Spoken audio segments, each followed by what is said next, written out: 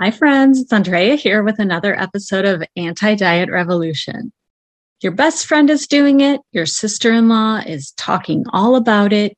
Intermittent fasting. Should you be doing it? And is it helpful? That's what we're going to talk about today.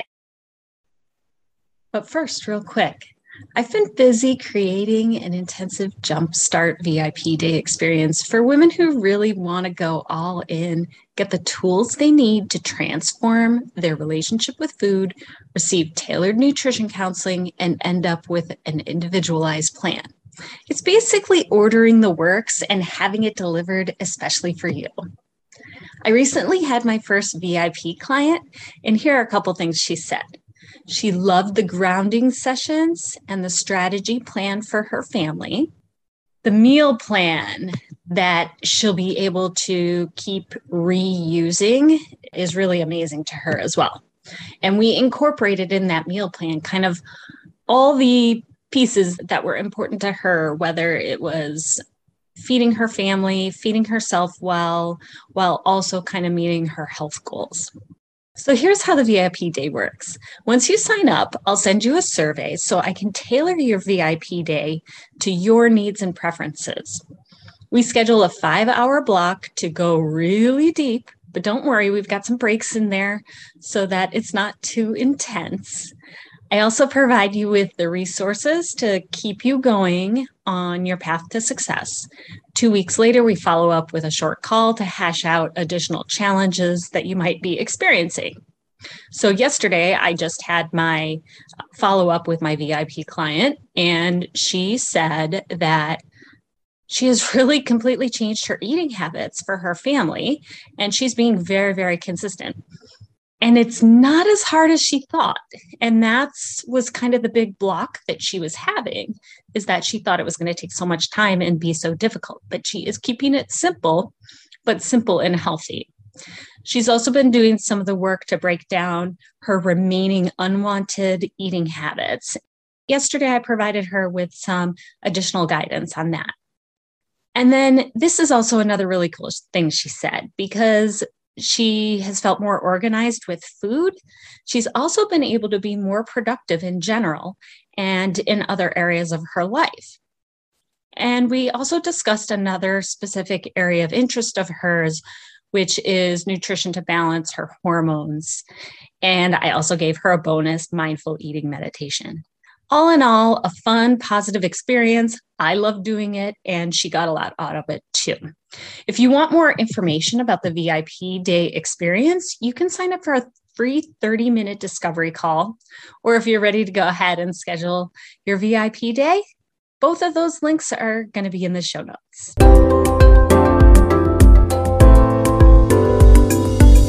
Welcome to Anti-Diet Revolution, the source for your weekly dose of non-dieting approach to weight loss and improved health.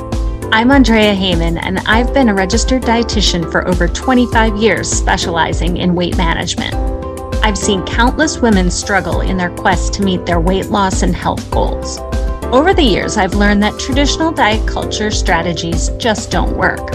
I've found the keys to help you feed yourself, lose the weight, and meet your wellness goals without restrictive eating, menu plans, or missing out on your favorite foods. Through a non-diet approach, I'll provide mindset strategies, tips, tricks to achieve your healthiest body, and I'll share the stories, strategies, and successes to get your healthiest self. Interview guests will share their transformations from a traditional diet culture approach to food freedom. I'm on a mission to knock out diet culture and help you achieve the freedom, growth, improved health, and enhanced lifestyle that comes with adapting the anti-diet approach. Let's dive in. Certain diets and diet plans go into various phases and spurts where they're all the rage. For a while, it was keto, which is obviously still around and pretty popular. I don't think it's going anywhere. But now intermittent fasting has been around for several years, as well as fasting in general. But intermittent fasting doesn't seem to be going anywhere anytime soon. What is it? Intermittent fasting is an eating pattern where you cycle between periods of eating and fasting. It does not say anything about which foods that you eat, but rather when you should eat them. It's more of an eating style instead of an eating pattern or traditional diet, but I'm going to debunk that in a little while because I really do believe that it's still a diet plan. The most common version is the 16-8 method, which is where you fast for 16 hours each day and then eat for only 8 hours. So for example, if you're only going to eat 8 hours of your day, you might choose what those hours are. So they might be from 8 a.m. until, I guess that would be 4 p.m. And that would be an 8-hour window in where you were, quote unquote, allowed to eat. There are other methods or other kind of versions of intermittent fasting where one is called the eat, stop, eat. So once or twice a week, you don't eat anything from dinner one day until dinner the next day. So it's a 24-hour fast, and you do this a couple times a week. And the 5-2-5 diet, which is where during 2 days a week, you only eat about 500 or 600 calories. So it's just a very, very, very almost dangerously low amount of calories on those days.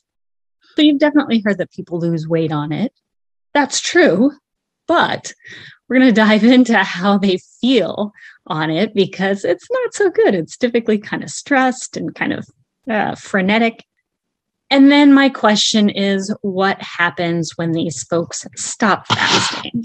And I will tell you, I recently was talking to someone and she said, if only I could get back on the intermittent fasting, then I know I'll lose the weight. And I asked her, well, what happened when you weren't intermittent fasting? And she said she had gained all the weight back, which to me is kind of the first red flag that this is just another diet scheme and diet plan. So there actually are some really pretty notable, common, I guess, side effects of intermittent fasting. So the first is that it really may make you feel sick. So depending on the length of the fasting period, people may experience headaches, lethargy, crankiness, constipation. Secondly, it might cause you to overeat. If you know that you can only eat for an 8-hour window, then folks really go into overdrive because you feel like you are deprived of food the rest of the time. So it's really our human nature to want to reward yourselves after doing a period of hard work, such as fasting.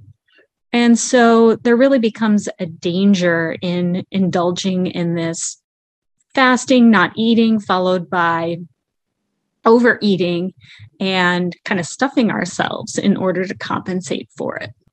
I call that binge eating. So not good, not good. If we said, oh, this is a binge eating program, nobody would follow it, right? So intermittent fasting might cause older adults to lose too much weight.